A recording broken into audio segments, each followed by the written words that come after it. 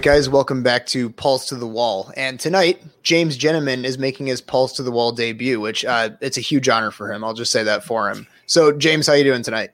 Hey, doing great. Honored, humbled even to be on your show, Nick. Excellent. And for the listeners, Tyler's out tonight, and Mike is trying to put his army of babies to sleep. And I told James before we started that they're trying to stage an insurrection and overthrow their current bedtime rules. I saw one of them with their feet up on their mom's desk. It was insane. Yeah, we're going to be making a registry. But okay, so tonight we were talking about like what topics to go over on the podcast, and there are a couple that stuck out to me. And one has been this recent, I'll say this is under the umbrella of sort of the post-libertarian arguments that have kind of emerged the last couple months. It seems like really picking up a lot of steam. And I would say that I'm completely like open-minded to it. And we talked a little bit before the stream that there's a lot of like talking. I mean, it's a lot of orating to try to distill like some very vague ideas. Like it's tough to understand like exactly what the argument is, right? Like there's plenty of critiques without much of an alternative offered. So I thought we could talk about that. So what has been your exposure to a lot of those conversations and podcasts that have been going on? Yeah. So I have actually been listening a lot to Andrew from Popular Liberty just because he's going to be on my show here in the next couple of weeks. So I've been really trying to get a grasp on what he has to say. And in addition to that, I'm listening to whatever everybody's talking about. Like when Clint had Cyprian and Erickson on, I've listened to that. I've listened to a few postmortems of that. And I don't know. Is the audience like familiar with what I'm talking about? Yes, I think so. Yeah. I think we're trying to talk today about what our niche is, and we've had some like big name guests on, like, or I mean, I shouldn't say big name, but we've had like the Lions of Liberty on. We've had Dr. Stephen Hicks on the podcast. Mm-hmm. So we've had all of these like sort of public intellectuals that are like very kind of blue checkmark types, and then we've also had like the guys from Not a Podcast and Timeline Earth. So I said that we are the bridge between like the libertarian public intellectuals and the underworld of shit posters. Like we are where they connect. So I think our listeners have been paying attention to a lot of that stuff. And I mean, just a little backdrop, what makes it interesting to me and what I think is unfortunate is when these sort of like personal attacks get made where, I mean, let's zoom out about what the Mises Caucus is. Mm-hmm.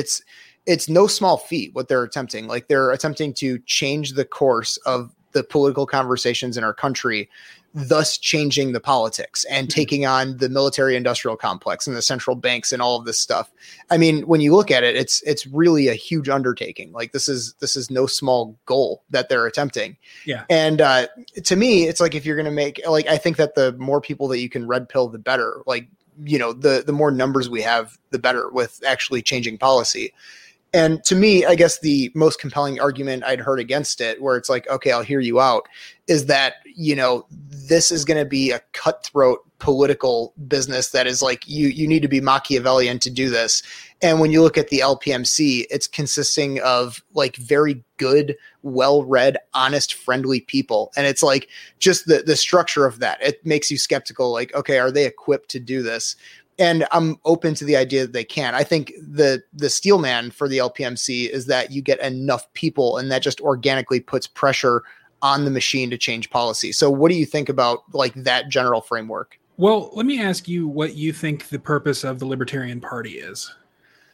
So I've recently been swayed by the sort of Tho Bishop, Eric Brakey argument that the GOP is actually the best vehicle to get our policies across. And I think if you look at Ron Paul, Rand Paul, Thomas Massey, Justin Amash briefly, those sorts of people are the ones that are actually getting elected. And even they are they're very few in numbers. Yep. So the idea that we're going to elect libertarian politicians, it's like, okay, that's not going to happen. The vast majority of the public does not pay attention to the news and the different political, inside baseball conversations in this country. They just go in the voting box and they click R or D and they move on with their lives. So they're never going to check the L box. So the Libertarian Party does not exist to elect libertarian politicians. It's really a messaging vehicle. So, how effective can that messaging be if you're not winning any elections? And I don't think that you necessarily need it to get your messaging across. I mean, again, Ron Paul was a Republican, and he's the origin story of 90% of the people in the LPMC. Yeah. So, I mean, but again, steel manning the LPMC, it's like, well, we have this thing that people have heard of, so why not take it over and get the message across? So I guess that's kind of where I stand. How about you? Yeah. So if you read David Nolan's essay, even before he founded the LP, he wrote an article called "The Case for a Libertarian Political Party," and he makes it pretty clear in that his purpose and the purpose of any third party is not to get elected. It's to hold the politicians' feet to the fire. And I see that as a potential purpose of the LP and especially the Mises Caucus. I think that the local strategy is the way to go if we're going to be running candidates, and I think that we should be. In addition to running a presidential candidate, just to get somebody on TV. Other than that, I think the only purpose of running statewide candidates is to spoil a terrible Republican versus a terrible Democrat. In a lot of states, including the one where I live, Minnesota, running a statewide candidate is how you get ballot access. So, run somebody for attorney general or comptroller or something like that.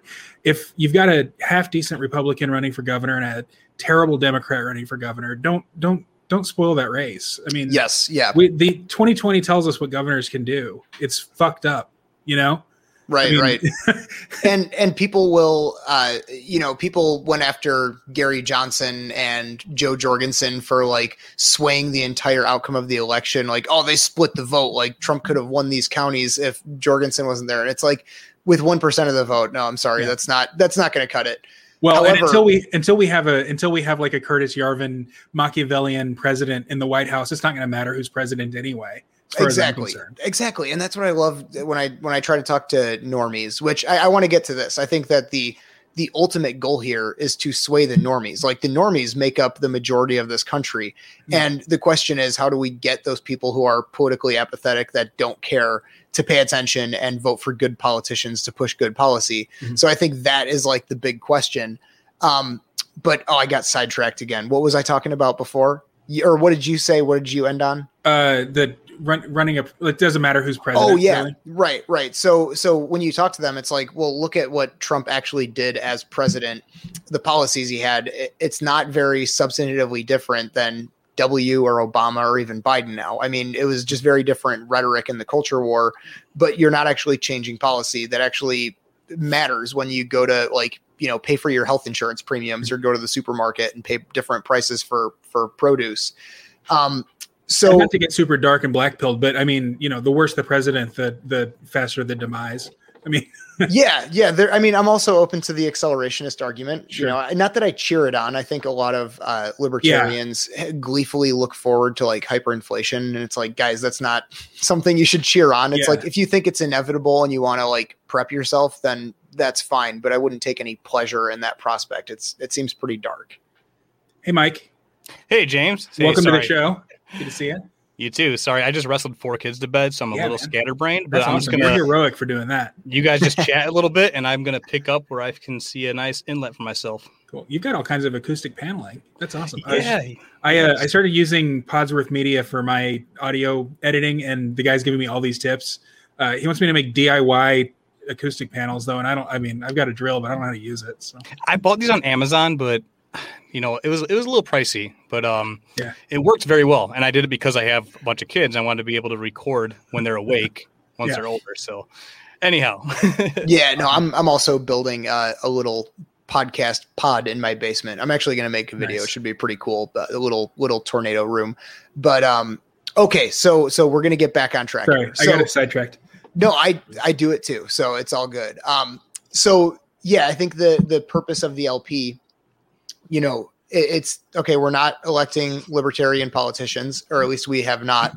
So, okay, at least not in big races. I mean, at the local level, there's I mean, maybe 100 or so elected libertarians. It's not a huge number, but it's nothing to sneeze at either. I mean, Kara Schultz, who is here local in the Twin Cities, she's like head of candidate recruiting for the LP, but she's also a city council member. And also she's gotten another libertarian elected to the same city council.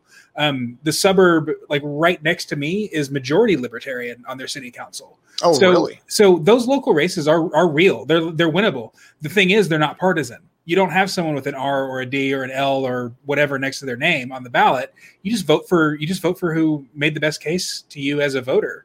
In most cases, is that a better solution overall, though, just to go off of platform rather than letter next to the name? Yeah, I think so. I mean, like Nick said before, is that there's so many people that they vote like it's a sports team. Like I'm a Bear fan or a Packer fan lifelong. And that's my dad. Like if you ask my dad, straight ticket voting is the best thing that ever happened to Texas. His ballot, he can fill 2 bubbles and that's it, you know? Yeah. Yeah, absolutely. Which, I mean, if you listen to like the Tho Bishop sort of argument, it's compelling that, and this is where I've been kind of drifting more towards lately when it comes to actually like getting our policies through, is it's much easier to capitalize on the sort of populism that you're seeing within the GOP. Like they are ripe for change of course. Like the Republican conservative voters of this country are not happy with the establishment. They're not fans of Mitch McConnell. They're not fans of all of the usual suspects. So there's a good chance that we could actually inject our ideas into those platforms and start swaying people that way. Yeah. So I'm completely open to that. And also, like you were talking about the local elections, I know that Tho Bishop has basically taken over his local GOP in Florida. And like, that's awesome. And that's how you actually start fighting back. You nullify things at a small level, and that's where you can actually have influence. So, I mean, whether that's the Republicans or libertarians, I'm completely cool with that. The question is, what is the best vehicle for doing that? But then the one post-libertarian thing that I've been grappling with lately, and I never thought this far ahead, and again, this is why I say it was unfortunate that it started getting into like this personal mudslinging thing, is we're talking about, like I mentioned before, what the overall goals are of the Mises Caucus. And we're talking about like, creating this discontent for the establishment, like for the cathedral. And that's a big thing. And the cathedral is going to fight back. And let's say somebody like Dave Smith does run for president in 2024. Not somebody like Dave. Let's say Dave runs in 2024. There's nobody like Dave. Yeah, exactly. And I've been listening to Dave for 5 years. Like I love Dave. He introduced me, he radicalized me, all this stuff. But we know that the cathedral's immune system is going to kick in, and there's going to be a targeted PR campaign against Dave and the Mises Caucus and everybody involved. And we've watched them do this over and over again with like the Proud Boys and January 6th and all these things. And the question is, like I mentioned, the Mises Caucus is consisting of like well-read, nice, respectful, happy people. I don't know if everybody involved has thought that far ahead about what that response to a national campaign would look like. Is that a concern that you have? Yeah, sure. Why not? I mean, it's Clint and Mark Claire were talking about it actually on a very recent, maybe this week episode of Lions of Liberty. We heard that's a real threat. Yeah, for sure. I mean, especially when you've got what's his face like lumping in libertarians with the MAGA folks as like the next big threat. The war on terror, I think we all knew this. I don't know. I came from the left. I've been opposed to the war on terror since 2001. So I know that people in my circles back then were predicting this war on terror is eventually going to be turned inward. I don't think the Daily Kos community back then thought it would be a Democrat president to do it, and I don't think they're opposed to it now. But we've kind of always seen it coming. And if libertarians are, especially Mises libertarians, are lumped in with QAnon and whoever else, then yeah, I mean, I think more and more of us are going to be on lists. More and more of us are going to have our phones tapped and our travel restricted and that kind of thing. It's a very real threat for sure. Yeah, and I think that, and it's something to consider. It's something to consider when we're doing our political activities. There is no shame, and I mentioned Curtis Yarvin earlier. There is no shame in sitting out, even going the Agorist route, and and just, fending for yourself. Yeah, no, I completely respect that as well. I think that might ultimately be the best option if you're an individual, if there's a strong argument to make that, just seceding from the system and insulating yourself from all of the political happenings in the world is actually the most responsible thing to do for your family and for yourself. But at the same time, it's like, I love an underdog. I like people fighting back. Like, I can't not cheer that on. So the idea that like, oh, therefore the Mises Caucus shouldn't exist or they shouldn't have these goals that they have. I can't swallow that pill. Like, to me, it's all about the fight and actually changing things. So I guess I don't knock people for doing the, build your own life raft thing. And I also don't knock people for wanting to fight. I'm simply interested in the arguments that are being made. Like, do you want the Eye of Sauron following you? And what happens when MSNBC starts going through all the Legion of Skanks archives and pulls up every time Dave said a no word? And implicating everybody that's associated with the movement and everything. It's not an anti LPMC argument that I'm making. It's something that we need to grapple with before this happens. Mm-hmm. Speaking of Curtis Yarvin, I think he calls it the clear pill, and I honestly hate all the pills. I think red there's too many pills. The only ones that need to be there. But that's kind of it. It's kind of like a black pill. I mean, it's like, just sit out. Like, you're not going to achieve power. Your people are not going to achieve power. So you might as well make the most of your life, and maybe once this system collapses, you will find yourself in a position of power. He gives the analogy, and I'm on Gray Mirror right now trying to find who he's talking about, and I can't find it. But I think it's the guy. He ended up being like the president of Czechoslovakia toward the end of the Soviet Empire, and this guy was just a merchant, and he was a writer, and he was talking about how in 1970 or whatever it was, you were expected to put your Workers of the World Unite poster up in your window if you were a shopkeeper. It wasn't like, yeah, I support the workers of the world, let's unite. It's like, you get this poster in your box of potatoes or onions or whatever it is, and you put the sign up in the window, just like now with the Black Lives Matter, or here in Minneapolis. Here in Minneapolis, you see a lot of Black-owned business, and that's sort of like the lamb's blood on the Passover. Like, if there's a Black-owned business, then the rioters and looters aren't supposed to hit it.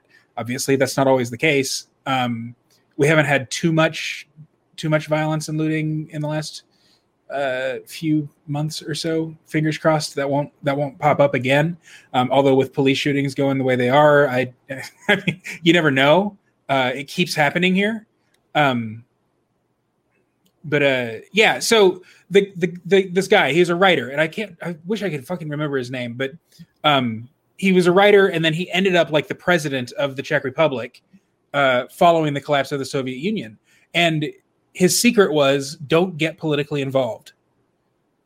And it ended up working really well for him. And I think that's one of the Eastern European countries that is doing fairly well following the collapse. Yeah, and I think it's sort of like the Warren Buffett thing, right? Like, when he feels a recession coming on, like, he sells his assets and sits on a bunch of cash, and then when it crashes, then you move in and you take control of all these things. And that's also something that I'm trying to reconcile, because I guess the sort of black-pilled libertarian take is that the empire is going to collapse due to hyperinflation and monetary recklessness and overexpanding our military. And it's like, okay, well, if we think that's coming, and right now the state is sort of like this wounded animal that's thrashing and they're going crazy, then why should we take them on when they're in that state and not after it collapses? Because to me, it seems like the reason I'm optimistic, or white pilled, as the kids say, even though we agree there's way too many pills, is when this thing crashes, like right now we talked about this with Pete Quinones. Right now we're already seeing people sort of voluntarily, organically partake in federalism. People are voting with their feet. They're leaving California and going to Texas. And to me, it's like people are forming these like-minded communities and they're getting their legislation through. And there is sort of like the beginnings of a peaceful divorce happening.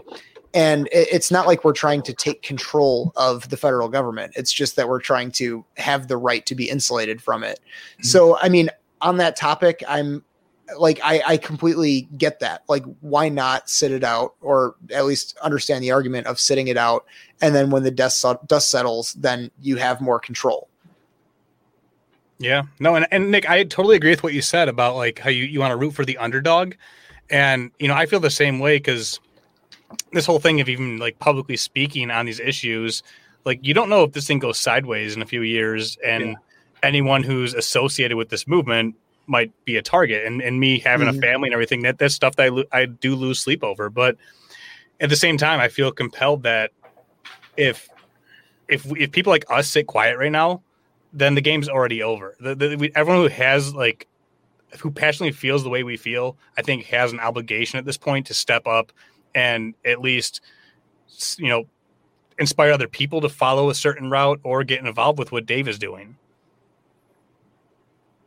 Yeah. And Mike, I mean, especially you with 4 kids. I mean, you have, I don't know, Nick, do you have kids? Are you first one on the way?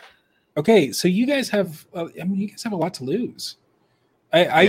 It's certainly something to consider. I mean, I've got a dog and a partner who, you know, I mean, if I end up in a gulag somewhere, then, you know, he'll find somebody else. You'll have kids. Like that's real. Yeah. Not that my partner's not real. I hope he doesn't listen to this, but you know, I mean, I'm not responsible for raising him and making him into a good person. Like he's already a good person. Yeah. No, I completely get that. And I mean, that is like when I first went down the sort of Rothbardian rabbit hole 5 years ago, you know, I was like 21 years old. And, you know, I'm like, oh, this actually sounds cool. Like this Mad Max thing where we get to rebuild from scratch and bring it on. I'll buy some gold and silver and Bitcoin. And now that I've grown up a little bit and, you know, start to think about like family and the future and everything, it's actually it'll scare you shitless, the prospect of living in a collapsed society. And I know a lot of people will say like, well, look at the Soviet Union, you know, when they collapsed, it was the best thing that ever happened to Russia. And it's like, yeah, if you're going from Soviet Union standard of living and then you have like, you know, just basic black markets that are now like out in the open, then yeah, your standard of living will go up. But I think people too often don't realize how good we have it here. And it's like things can get a lot worse really quickly. Yeah. And, you know, we like talk about like, you know, if you have Netflix and DoorDash, then you're basically content in this country. Like you don't care too much about this stuff. You know, I was thinking today about like, if you look at the late 1960s, like how divided the country was over Vietnam and civil rights and everything. And then in the 70s, like you had like the oil embargo in like 73 and people were waiting in line to get gas. Like those people at that time had to think the world was coming to an end. You know, I mean, you had like Barry McGuire singing Eve of Destruction, like talking all about how like this has to be the end. And it got really bad for a long time. But then like, if you look at the 80s, as far as America went, like it was a time of peace and a lot more prosperity came. But the one thing I contrast with today's society that was a little different is like the indoctrination in the school districts and the you know, the whole like big tech censorship. Like that's a whole new element that we've never had to grapple with before. That is kind of it. There's so many more powers at stake that are having impacts on our lives in every direction that we work on. I mean, we're on YouTube right now. We're using all these big platforms that can shut us down any minute, and that's the wild card that I'm really concerned about. Yeah. I mean, that's why I've been really hammering this drum. Is that beating this drum about the private companies? Like, and I know Pete has a much bigger platform than I do, and he's been hammering it even more than me. But this idea that Google, the owner of YouTube and Facebook and Twitter and all them, are private companies who can then therefore violate the rights of people, even though they are like completely beholden to and probably funded by the U.S. government. I mean, I mean, I can't mention the VACCINE on your podcast, or you guys are going to get delisted or demonetized or whatever by YouTube, because they are the propaganda arm of the state. This goes beyond like the press and the media and all that. Like, social media is the media now, and it's something that libertarians are going to need to contend with. It's something obviously that the entirety of society needs to contend with. How do we like get around this like digital tyranny, being that they aren't formally members of the state, but they are state actors? Yeah, this is one of the topics that, months ago, we actually had Cyprian, formerly Vin Armani, on our podcast.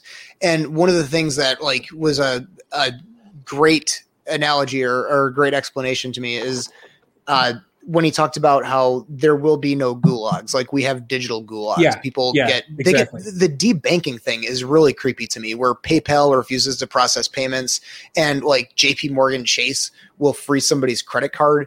And this whole thing is getting very bizarre, and just, obviously banning people on YouTube. Remember when it was just Alex Jones like 4 years ago? And it's like, oh, Alex Jones got pulled off of YouTube. Like, this is unheard of that YouTube banned somebody. And then people are like, oh, who cares? It's just Alex Jones. The guy's a wackadoodle. And then now it's like every day people are getting struck on YouTube and taken down. Yep. And when it comes to the public-private thing, I think this is one of those libertarian dogmas that should be challenged, because it's like, okay, the New York Times is a private company. Your local fire department is government owned. Okay, which one is the more moral institution that actually gives a shit about you? Yeah. It's like, it's the fire department, man. Like, they're actually decent dudes that they get paid with tax money, but they're actually trying to protect their communities, right? This isn't even a decision. The New York Times, they're private, but they will push war propaganda and lead the millions of people to slaughter.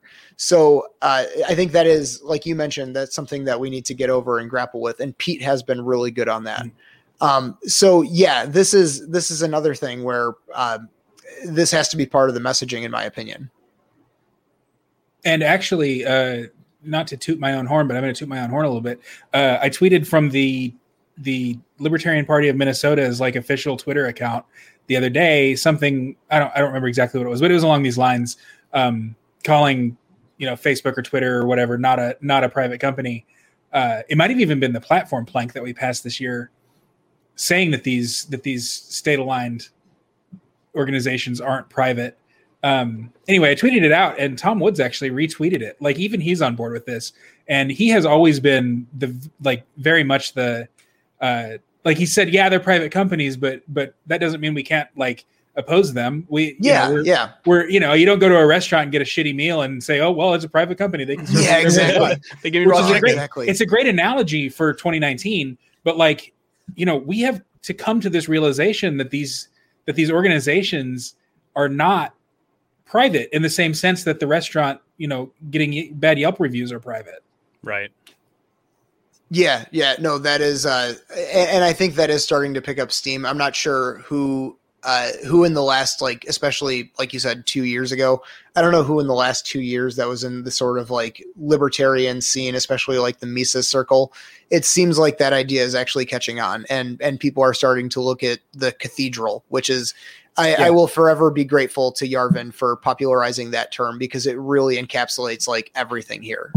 If people read Rothbard, it's like, oh, it's the states. Like, the state is behind all of this with, the professors in the university system. But yeah, no, I think that awakening has been a really good thing. And I only hope that we can spread it to the rest of the population. So I guess pivoting from that a little bit, I briefly mentioned it earlier when Mike was coming in the chat room here, but I think that the goal of the Mises Caucus, we're not trying to win over leftists, right? If somebody's like a hardcore progressive, wearing 2 masks everywhere, those aren't the people that we're going to harpoon and bring over. It's the people, and I've talked about this on the podcast a couple times as well, being able to inject our ideas into the lives of everyday, normies, that's actually going to move the needle and popularize these ideas. And I think right now we're seeing inflation pick up. And this could be something that if the Austrian School of Economics is right, this is going to become a much bigger issue in the coming years. And I think that libertarians, like, this is our time to shine. Like, this is what we obsess over. And when this happens, we need to have compelling, concise answers for people about why this is happening. Like, I work in the plumbing industry. I work inside sales for a plumbing wholesaler, and people have been, whenever I give them an invoice, like, their eyes light up and they're looking at the price of copper and PVC and water heaters and all this stuff. And, they make some comment about how the prices are through the roof. And I'm like, yeah, you print $10 trillion in a year, and then, shockingly, prices go up. And it seems like people are receptive to that. Like, people who are not interested in politics, they're like, oh yeah, no shit, it's going to be toilet paper by this time next year. Yeah. Like, that kind of thing. So what do you think about the sort of broader strategy of the LPMC, like what it is and what it ought to be? I think that's a big question, and it might be above my pay grade. I'm definitely more of the let's debate libertarian philosophy till the sun comes up than I am let's talk about strategy. In fact, I told Michael Heiss, like, to his face, like, I will follow you anywhere. Just don't ask me to make plans for the caucus. I think if I'm going off the top of my head, like I said earlier, the local races is probably the best bet as far as getting people elected and creating that sort of air of legitimacy for the party. And then just running absolutely no compromising or uncompromising libertarians on, in bigger races where it makes sense to run uncompromising libertarians. Because again, man, don't fucking run a good libertarian against a 80% good Republican for governor of your state. Just don't do it. Like, there's too much at stake in 2021. That stuff made sense in 2016. Yeah, it doesn't anymore. So Mike and I, we just did the Kelly Patrick show that I think he just released the episode today. He does a lot of like libertarian politics, and he's actually like a regional MMA commentator. So we did his show, and it was a lot of fun. And I kind of like stumbled on this idea in my head. I'm like, wait, looking forward to 2024, what if it's a three-way race between Kamala Harris, Ron DeSantis, and Dave Smith? Like, I'm going to be telling everybody, like, listen to Dave Smith, but don't vote for him. Vote for Ron DeSantis. Well, and it probably depends on the state too. I mean, right. Brian McClanahan was in 2016 saying, look, if you live in a red state, vote Gary Johnson. If you live in a blue state, vote Gary Johnson. If you live in a state where it might even be a little bit close, vote for Donald Trump. And as an official member of the Libertarian Party of Minnesota's executive committee, I'm not going to give anybody that advice, but you really might want to consider Brian McClanahan's advice if it comes to that in 2024. I have the benefit of living in a hard blue state. I mean, we're the only state that voted for Walter Mondale, for God's sake. So I don't have that moral conundrum. Yeah, I mean, I think the LP needs to run a presidential candidate because that's how we get publicity on the national stage. But man, who should the average Joe vote for? I mean, look, if it's DeSantis versus Kamala, DeSantis is going to win. Kamala is horribly unpopular. But whichever one of them wins, there's going to be lots and lots of global bloodshed. Like, neither one of those people is a good candidate. It just so happens that DeSantis was real good on COVID. He's terrible on everything else. Yep. Mm-hmm. Yeah. And I think he, like you said, he's not good. I know a lot of the libertarian criticisms of him have been like, well, he's like a super Zionist. And it's like, okay, as opposed to what every other president of our lifetime, exactly. So it's like, okay, at least he's better domestically. He did things like ban vaccine passports, and he's banning CRT in schools and all of these things. And he was anti-lockdown. And to me, it's like, okay, I'm like, being anti-war is one of my strongest positions as much as, the next libertarian, but how are we supposed to have any impact on the rest of the world and tackling like US foreign policy if we're being locked in our homes? Like, if we can't even win that battle, then how are we going to change anything else? So like you said, I'm sympathetic to the idea of voting for the Republican, even if they're not perfect, if it actually has a chance of swinging the race. But yeah, I like, I said before, I also want to see Dave get on a debate stage. That's not going to happen. I just like gut feeling, the gut meter tells me that Dave is not going to be on CNN, debating Kamala Harris. It would be the most glorious thing that mankind has ever witnessed. I just don't think it's going to happen. Dave's benefit is that he has a resume full of cable news appearances, and those won't slow down if he runs for president. Sure, he's not going to be featured on like MSNBC, but he wouldn't be anyway. Right. Yeah, for sure. Yeah, and like people like Rogan would have like an obligation to have him on because it'd be so blatant if he stopped having Dave Smith on while he's running. It'd be like, it would be like you completely turn your back on the guy. But yeah, I don't know. I mean, it's funny that you mentioned that like you're fortunate enough to live in a deep blue state, and Nick and I are in Illinois too. So I said the same thing on the Kelly Patrick show that if Dave is, I don't care what percent Dave is at, I'm going to vote for him in Illinois because it doesn't matter. Yeah. Damn, I didn't know y'all were in Illinois. That's awesome. We're going to have to have like a Midwest, because I was just talking to LB Muniz the other day. We need to have like a Midwest little meetup.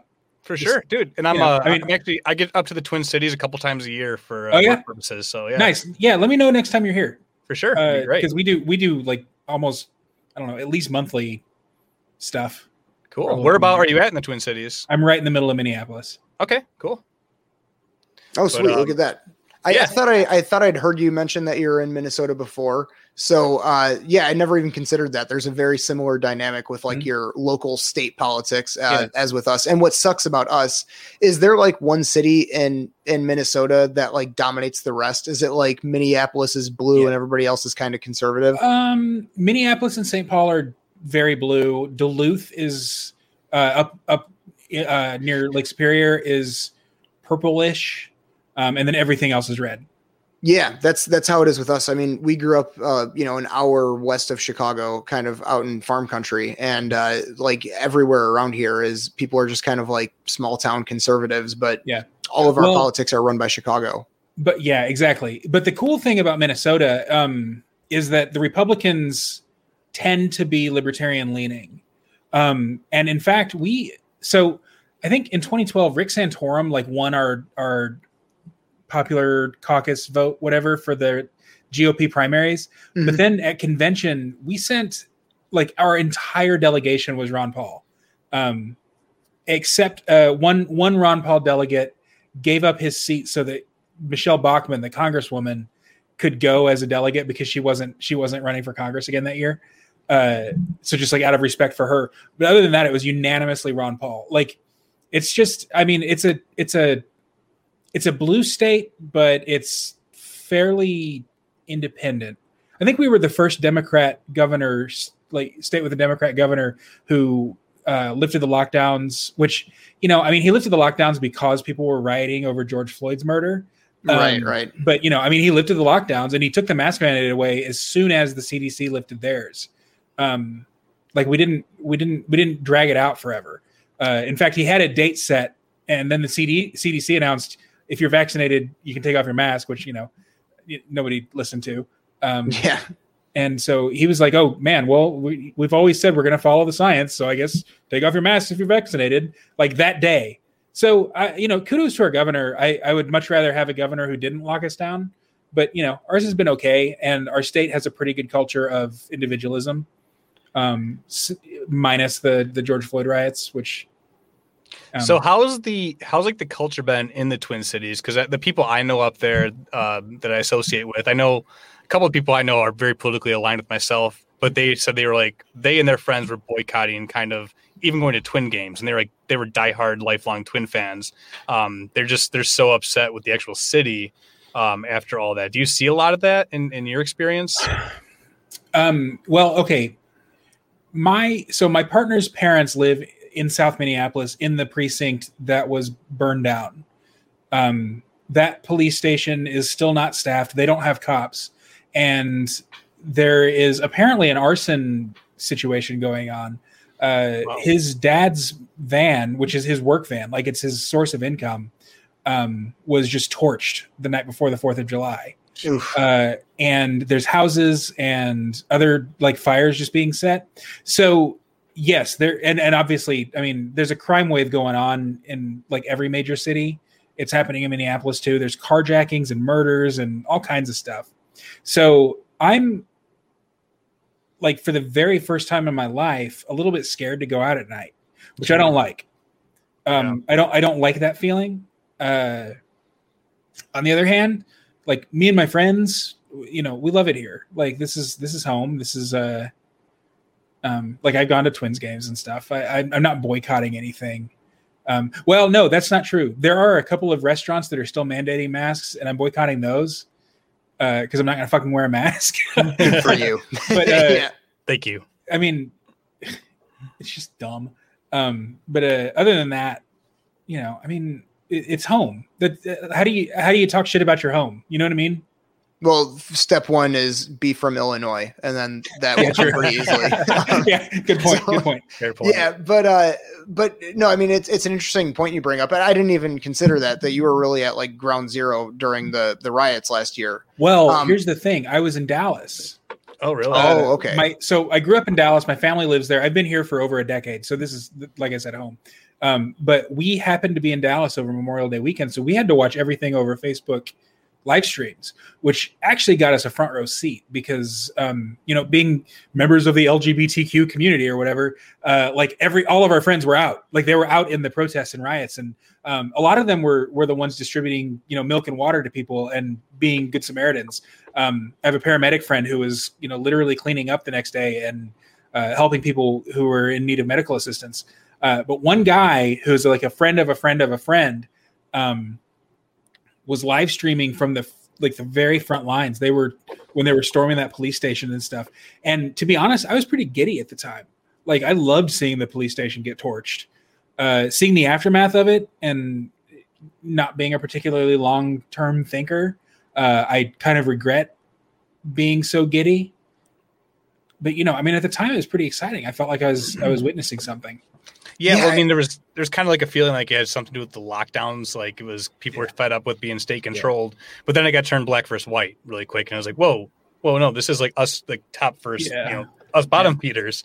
But I got sent up there for work a week after the riots, and it was crazy. So it was like all just the rubbish. Like I went there and there's like boarded up windows, graffiti, Justice for George, spray painted on the streets and sidewalks, and it was crazy. And like I had to go to a hotel, and I can't remember what street I was on, but I could see the Minnesota Wild Stadium from my hotel. So I was right downtown, and I remember asking the lady at the hotel when I was checking in, because we were like the only people there. I was like, "You guys don't get a lot of traffic during riot season?" And she's like, "No." Oh my God, it's been exceptionally slow this week. But riot season. I was terrified. I was there with a couple of coworkers, and I was like, you know, going out at night was kind of like, oh boy, is this like, we don't know what to expect, but it was pretty peaceful, you know, from where I was sitting at least. But I mean, when you see like the videos of when you're talking about that shift in your gut feeling, when you started to see videos of like bar owners who were watching their businesses get vandalized, and they went out there to try to defend it and like, you know, talk to the crowd, and they were getting kicked by 4 people, and you see somebody who looks like he's dead. Like their arms are bent backwards and they're unconscious on the ground. You see old couples that get smacked with 2x4s. It got really dark pretty quickly. And I guess this is a good segue into the one topic that I wanted to start with tonight. We ended up not starting with it, but this is something that a lot of people have been talking about. Like I know Buck Johnson has been. First of all, I really like Buck's podcast. He's a great interviewer and just a fun guy to listen to. But he's been kind of pushing this idea that libertarianism is inherently right wing, and I guess like first starting with this discussion, you have to, I guess, define your terms here. So I guess like I always thought that like I grew up conservative, so I identified as right, and then I became like a hardcore libertarian. I'm like, okay, so I'm neither left nor right. Like I would kind of describe that myself that way to people. And then where it's really shifted has been the last year and a half, where like we're talking about with the riots and everything, and you look at states that are red and communities that are red, and they were unanimously, you know, condemning these riots and all of the lockdowns and everything. And you see the left, like, you know, not only cheering those on, but then just like also they're all for lockdowns and mandating masks and everything. Yeah. And it's like just on on a very like reality based level, we have to admit that we are more aligned with the right. And maybe you could say that, yeah, sure. As individuals, we tend to overlap more with the right in 2021. But I guess you could make the case that the ideology of libertarianism being like non-aggression isn't left or right. But then I don't know if it was Yarvin. I was trying to remember who said this. He basically defined right wing as the absence of progressivism or the absence of being left wing. Like if you're not left, you are right by default. So like left wing is like this force feeding of ideas that's like pushing the needle forward and trying to change society. So if you're a reactionary against that, it makes you right wing. Like what are your thoughts on that idea? Yeah. So I think that's part of the problem with trying to define us as left, right, or neither, is you can't really define it. Like Popular Liberty, Andrew has said that the left has a high time preference for power and the right has a low time preference for power. That's how he defines it. I think probably the most convincing definition of left and right has to do with hierarchy. The left is skeptical of hierarchy, where the right feels like hierarchy is both inevitable and desired. I don't like to take a firm position on that because the terms are so nebulous as to be undefinable. So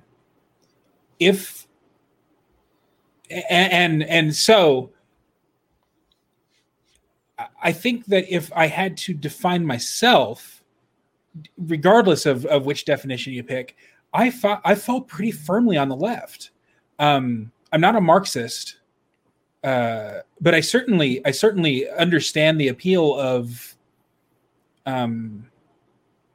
like class struggle and the appeal of at least local communism. Obviously, national communism gets extremely problematic, but it would not be outside of my comfort zone to live on a commune. Like I said earlier, I'm much more the type to sit and talk philosophy for hours. So like Bernie Sanders, I'd probably get kicked off of any commune I joined. But it's not an unattractive scenario for me. When you say commune, are you like referring to like a voluntary private or okay? So absolutely, like that's so. So I also like the malice test. Are some people better than others? I definitely give you a speech. I don't say yes or no. Okay.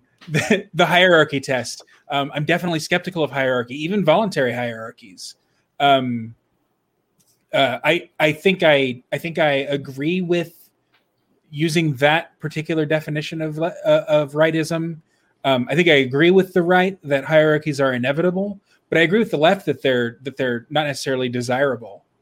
So, okay, I see why you say that you are the kind of philosophy type to talk these things until the sun rises, because it makes sense, because you are somewhat of a unicorn in this space, like being in the Mises circle. And you're in like the Misesian world, but also kind of identify on the left and talk about like the values you just laid out.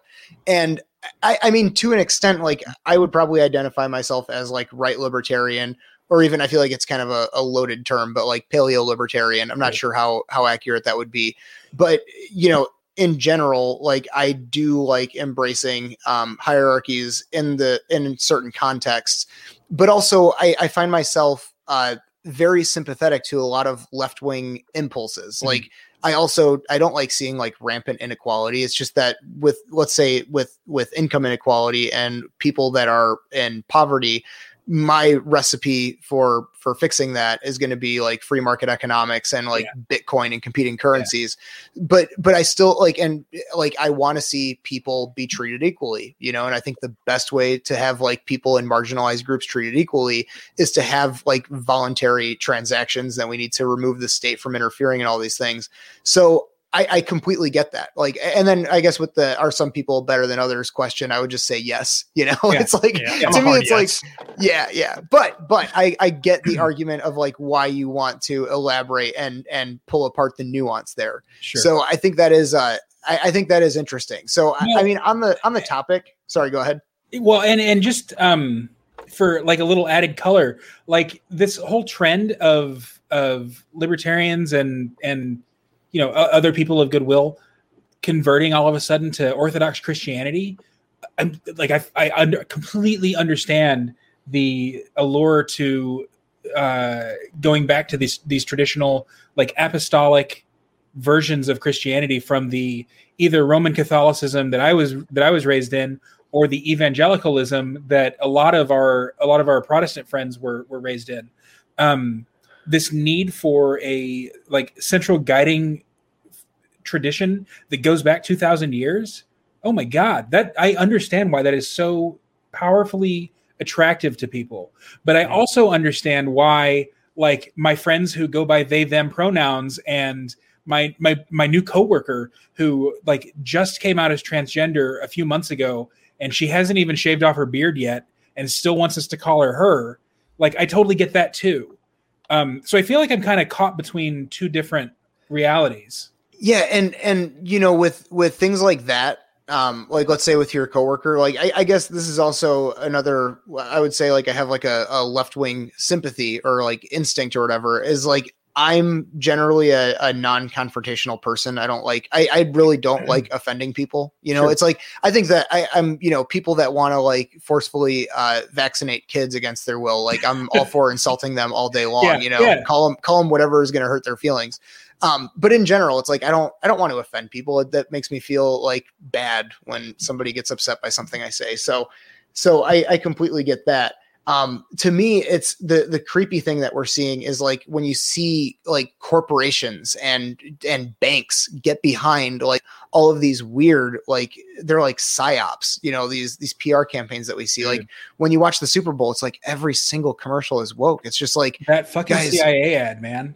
Yeah. Oh my God. That's the perfect illustration. Yeah. It's the perfect illustration. And I feel like, and okay, this is where I put on my tinfoil hat. I feel like it's almost, targeted campaign to divide and conquer. Like you're taking people that like, let's look at the right wing in the last 10, 15 years.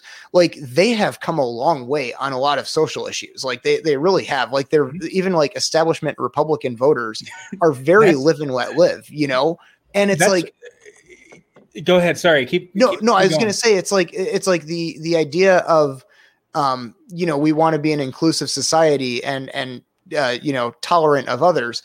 It's like, guys, that battle's pretty much won. Like if somebody is like, openly bigoted or racist or whatever, it's like, even if there's a right wing or a company that's like owned by conservatives, they're going to like fire that person immediately. Like it's just the way our society's moved. And, Gavin McInnes always uses this phrase where he's like, you guys are fighting ghosts. And I think that's a lot of what we're seeing right now is people like, if you look at the whole like BLM movement, they're acting as if we still live in the Jim Crow South and not appreciating how far our society's come. And I really like this analogy of progressivism being like a fruit. Like if it's a banana, if you have a society with no progress, it's like a green banana that you can't eat. Like it's not ready to eat yet. Mm-hmm. But if you have so much progressivism, it's like, okay, the banana's turning brown and there's fruit flies around it, That's a good analogy. Yeah. Yeah. I can't remember where I heard it. I might've come up with it. So I'll throw that out there. If you did. Yeah. I think, and actually this is, I haven't like done a ton of thinking about this. I think that progressivism as like an ideology is the antithesis and opposite of libertarianism as an ideology. And I think that you have left libertarians just like you have left progressives, but you also have right progressive just like you have right libertarians. I think that the like common thread of progressivism is just this idea that the government can accomplish all of these things that the progressives want the government to accomplish. Yeah, even going whereas back libertarianism is the opposite of that. Yeah, like, and I feel like the word progressive is fitting if you go back to like Teddy Roosevelt and how he wanted the government to be like this agent of, or this agency of manufacturing like global good. Yeah. So I feel like that tradition of progressivism has really stayed true to itself, and it's dominated the last 100 years. And meanwhile, conservatism, and this is maybe a chat for another time, because I wanted to talk like political labels tonight, because it seems like those are ever evolving and shifting and changing. And if you listen, so I like Dave Rubin. I really like listening to his show, but it gets a little old. He asks every single guest. Oh my God. He asks every guest, would you make any distinction between classical liberal and libertarian? And it's like, come on, Dave, like there's so much more beyond that. Like, yeah, they're pretty much the same thing. All right. Can we move on? Like, I want to know about such like a BoomerCon. I know, man. It's a bummer. I used to love him so much. I know. He started calling people patriots, which like, okay, fine, call people patriots. But you're right. I mean, like all of that just sort of nonsense is just such window dressing when you have deeper issues to discuss. Yeah, and I know we actually talked about this on some Facebook posts. I can't remember what group it was in, but yeah, Dave Rubin. It's like it's a tough one because I feel like he has one foot in the sort of like real alternative media scene, and then he's also trying to like pander to BoomerCons, where if you just look at his episode titles, it's just all these like, you won't believe Biden said this in all caps, and it's like, okay, I get it. You're going for the clicks for like the former Fox News viewers who are now like disenchanted. Yeah, I get it. But yeah, no, it's tough because I still like him a lot. I like listening to his show. He's a great interviewer, but gosh, that's been rough to see his cringe BoomerCon transformation. But on the other hand, his interview style is something that I want to mimic and like model myself after. Absolutely. Like I love the way that he asks questions and stuff. And yeah, that is like my crowning achievement as a podcaster is my interviews. Like I've been called like the perfect interviewer, which I love. Cool. That's how I discovered you, is your interview of Tom Woods. Okay. And then I recognized your name from like were you in the part of the Problem Inner Circle? Yeah. Okay, yeah. That's so I knew you from there. I thought so, and then like the LPMC. But your interviewing style is great, and I think that Dave Rubin is also a great architect of interviewing. So let me see before we get out of here. In the chat too. Yes, I was about to say before we get out of here, we should. Go ahead and answer the question. Okay, so Daniel W., who is a friend of mine, shout out to Daniel W., whose last name I'm not going to say, even though I finally know how to pronounce it after all these years of interacting online. He says, do you guys think that any organization that is not explicitly right-wing will become left-wing applies to the Mises Caucus?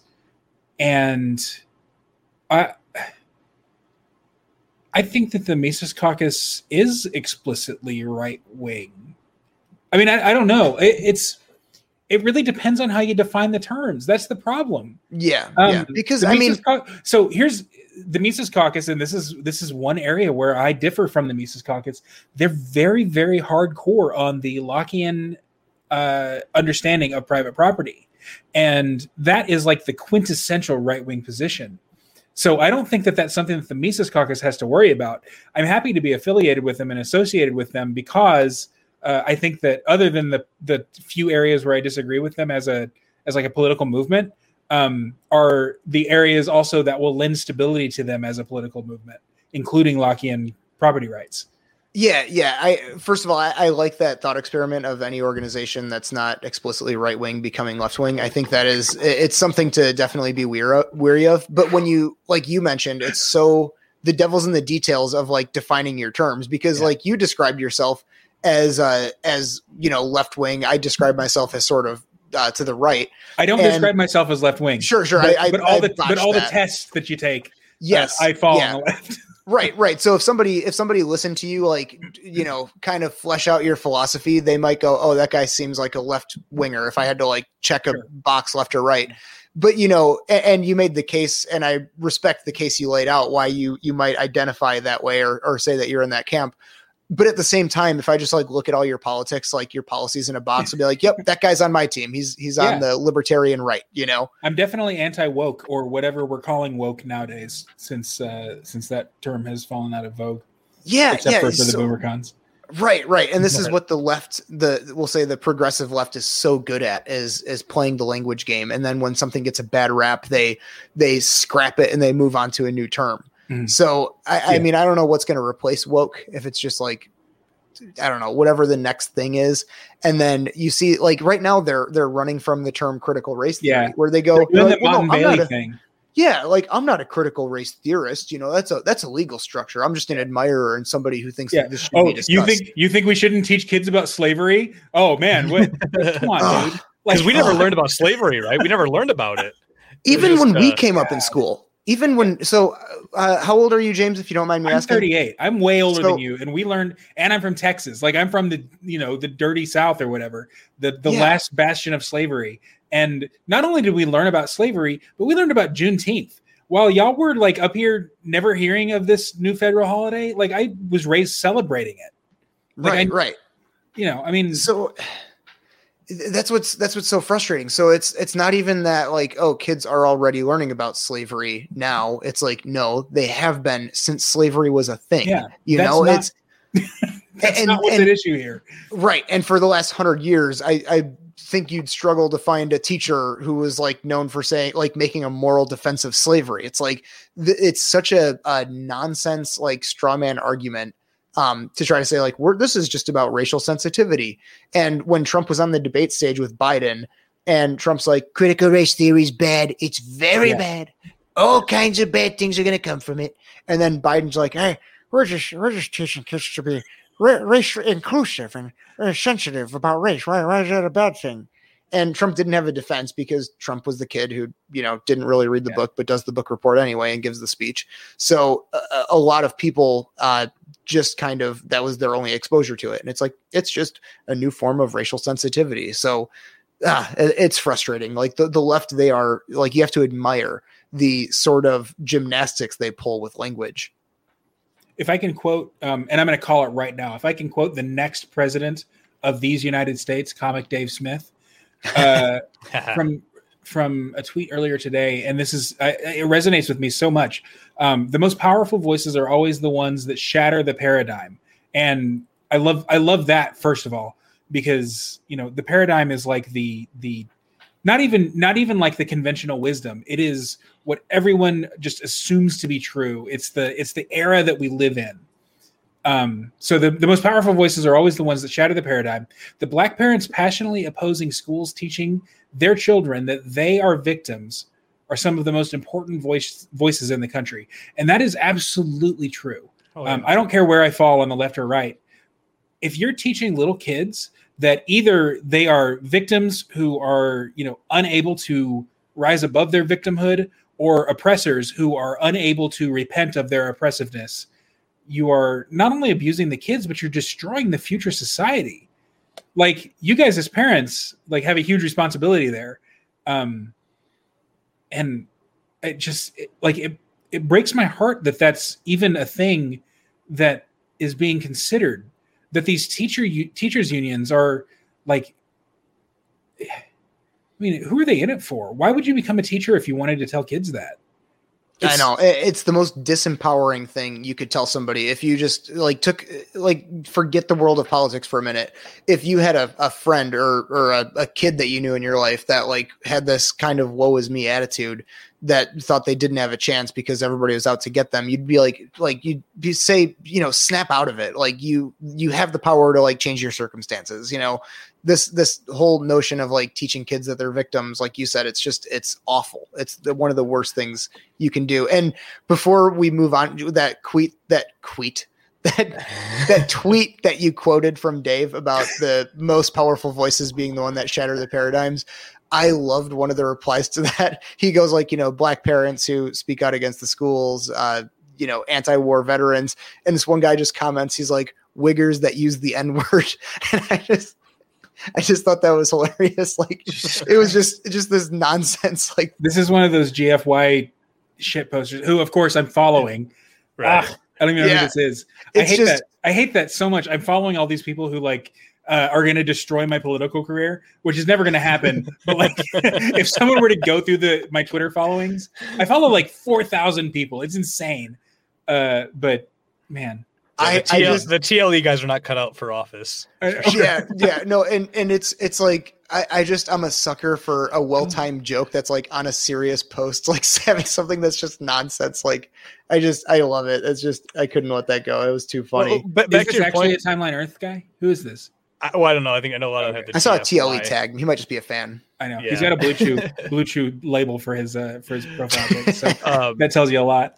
But back to your teacher thing. I know we had Dr. Stephen Hicks on our show a few weeks ago, and he talked about when these teachers graduate. Is he the postmodernism guy? Yeah. Okay, so he ironically lives in Rockford, Illinois. He's 20 minutes away from me. Of course, I'm a huge fan of, and like literally am on the payroll of Thad Russell. So that tells you like where I fall on the Stephen Hicks versus postmodernism debate too. We got a comment confirming that was Aaron from Timeline Earth that made that comment. Oh okay. Okay. That makes I knew he was GFY. Yeah, GFY is go fuck yourself, by the way. He told us when he was on here. I was the GFY HR manager for a time. I'm not good at shit posting at all, so it just didn't work. But it was fun. It was fun for the week or so that I had it on Twitter. Yeah, but anyway. So Dr. Hicks ironically lives like 20 minutes from Nick and I. He lives like right next to us. Kind of cool. But he said when the teachers graduate from their teacher school and college, get their degree, they sign an oath to uphold like these 10 principles, and they keep changing them, and it's more and more. Seriously? Mm-hmm. And basically, some of them just sign it, and then some of them feel guilty if they're not doing it, and just want to help kids, and they either do or do not abide by it. And then some feel like they sign an oath, they got to uphold it, and it becomes their religion. And it's they're kind playing of on people's sense of honor. Wow. Yeah. That's oath is the like anglicized version, or like the English translation of the word sacrament. Like when we talk about oaths, that has a much deeper meaning than just like a promise or a contract or whatever. This is actually something serious. Like, what it's baptism, it's the Eucharist, it's these things that have like actual real religious value. VACCINE. Yeah, exactly. Whoa, dude, you're not kidding. Talk about a modern sacrament. It's a baptism, or not modern, maybe like a postmodern sacrament. Really, these little rituals and these little promises that we make and these oaths that we take and stuff, like we have to be really cognizant of what we're doing. We're not just making a promise. It's like, this is real. This is like if you believe in the soul or not, this is soul binding stuff. Yeah. And dude, that's no joke. And I think that's something that people feel on a very like spiritual level, where if you ask somebody, like if you tell a white lie, right? Like if my wife says like, oh, did you remember to take out the garbage or something? And I go, I'm like, yeah, I did. And it's like, okay, I'll really go do it in a minute. And she's like, swear on Sophie, our dog's life. And I'll be like, no, I'll go do it right now. Like there's this another level of like, this is my honor. Like this is my soul, like you said. And I think that whole oath thing like really plays into that. But hey guys, so I do have sort of a hard out. I wanted to wrap up by around 9. Okay. Even though we could talk for hours. James, plug your podcast, your Twitter, everything that you want to plug. People can find you. Podcast is at blackbird.substack.com, and Twitter is at JamesLJ. Hell yeah, dude. Well, yeah, James, thanks so much. I wish we could talk a little more. Next time in the Twin Cities, I'll hit you up, though. I'm up there quite a bit. So, but yeah, guys, please rate and review our show. Leave us a review on iTunes, and find us at Freedom Fest, July 21st or 24th in Rapid City. And Balls to the Walls on Twitter with a Z at the end. With a Z at the end. Can I shout out real quick Bobby Joe in the chat? She's been I wanted to. Super active, and I love her to death. And I'm going to give her a big hug next time I'm in St. Paul. And we didn't get to acknowledge any of the stuff that she contributed to. I felt bad because I'm like, I love the live commenters, but it's like she's new to us. We're learning. Catch up. Oh, yeah, she's so great. Hopefully she'll come back. But yeah, she's awesome. And if next time we do like a Twin Cities meetup, she'll definitely be there too. Hell yeah! All right, cool. Talk to you guys later. Thank you so much. Thanks, James. Guys, thanks for listening. Bye. Sick of being upsold at gyms? My guy, you're currently a base member? For $90 more, I can upgrade you to our Shred membership. For $130 more, you'll be a Swole member. And for just $300 more, you'll reach Sweat Platinum. At Planet Fitness, you'll get energy without the upsell. Never pushy, always free fitness training and equipment for every workout. It's fitness that fits your budget. Join Planet Fitness for just $1 down and $10 a month. Cancel anytime. Deal ends Friday, May 10th. See Home Club for details.